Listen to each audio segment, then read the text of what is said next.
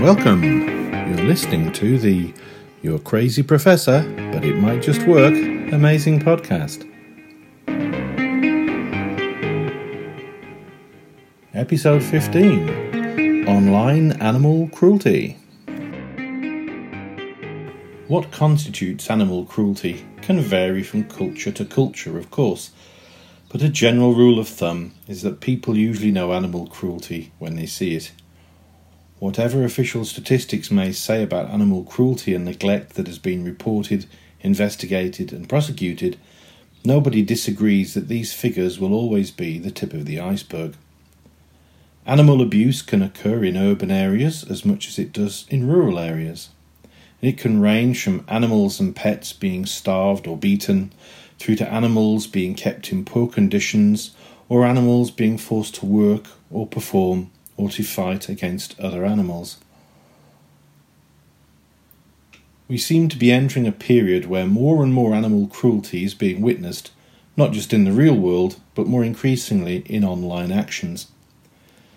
There seems to have been a recent development in online animal cruelty where various influencers and a broader cohort of ordinary social media users seem to be willing to engage in animal cruelty and then post up footage of their animals and pets receiving what could most charitably be described by some as tough love or deliberate mistreatment by others.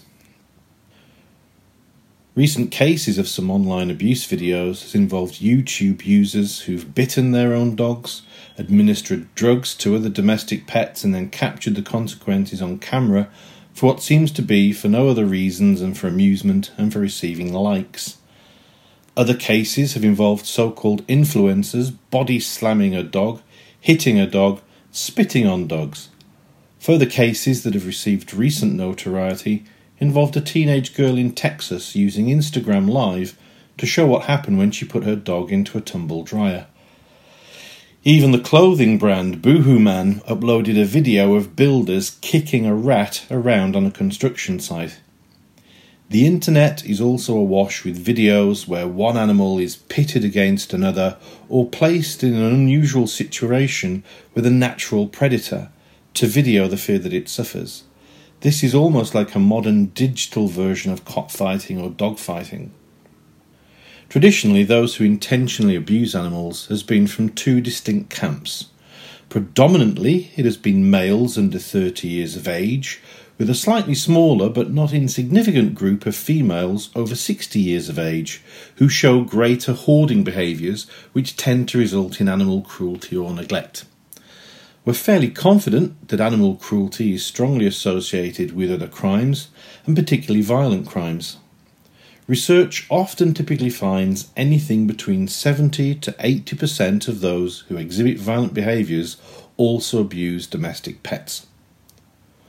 Although the notion of the holy trinity of psychopathic behaviour, fire starting, bedwetting beyond 11 years and animal cruelty, the so-called McDonald Triad, is now no longer really in favour among experts, it cannot be ignored entirely. Rather than using such problematic behaviours as a diagnostic tool to predict future violent behaviour, the exhibiting of one, let alone two of these cardinal behaviours is a clear sign that the perpetrator may have been traumatised and has been a victim of something they themselves had no control over. Such animal cruelty is still viewed by psychologists as severe warning signs of psychological problems, especially if they are repeated more than once. People who abuse their partners or torture their children often begin by taking their frustrations out on family pets first. For the angry and powerless, who feel they can no longer take out their frustrations on those who are traditionally fair game, such as minority groups, gay people or women, animals may represent the last life forms they feel they can pick on, something that they, the unempowered, may feel they at least have some dominion over.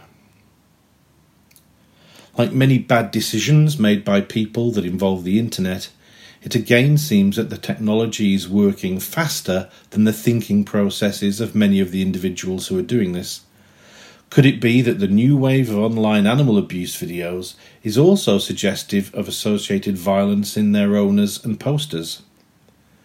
Many of those online abusers, once called out about their cruel acts towards animals, have been quick to show contrition and explain that they were under stress or strain at the time of the abuse. This seems to be becoming a common route to an internet career, the stress-born outrageous behaviour followed swiftly by online regret and a period of rehabilitation. I'm sure this willingness to publicly abuse animals is reflective of the growing level of intolerance and violence, both verbal and physical, that often goes unchallenged in the UK at present. There's a coarsening of the public. Could this increased cruelty be the end product of the austerity measures and a byproduct of the viciousness of the Brexit debate? I certainly think that many in society are forgetting how to be kind and compassionate, and this is being replaced by the instant reward of notoriety and internet likes for uploading cruel videos.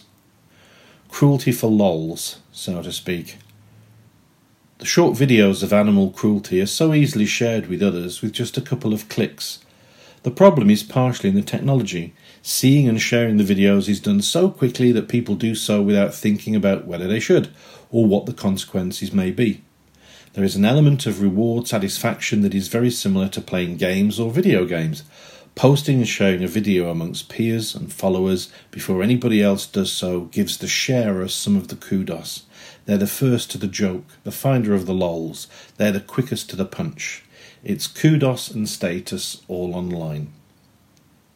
Interestingly, in most of the cases of animal abuse posted on social media by so-called influencers that I have seen, the animals receiving the rough treatment are in the majority of cases male. This may obviously be a biased sample of the videos that I have been made aware of, but I can't help but wonder if the male sex of the animal may make it more likely to be a victim of such angry young influencers in this present time. Are male animals acceptable victims because of their unfortunate association with human male counterparts? Once the victim starts to serve a purpose, it stops being an animal and becomes an object. I'm sure that both emotional immaturity and an absence of many wider social responsibilities in life are key elements that allow sharers or posters of the material to do what they do without hesitation or reflection. A lack of empathy for others and for their suffering is often seen as one of the cardinal symptoms of psychopathic personality.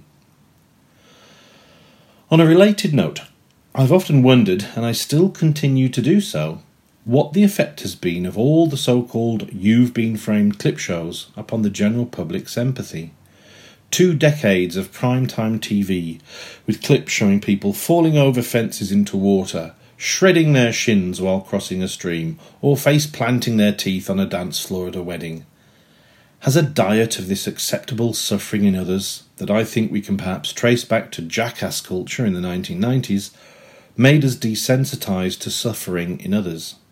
Has this desensitisation to suffering in others reached the point that such clips, whether animal or human, are merely currency and sources of amusement, at the expense of caring about the well-being of other living things? Amusing ourselves to death, it would seem.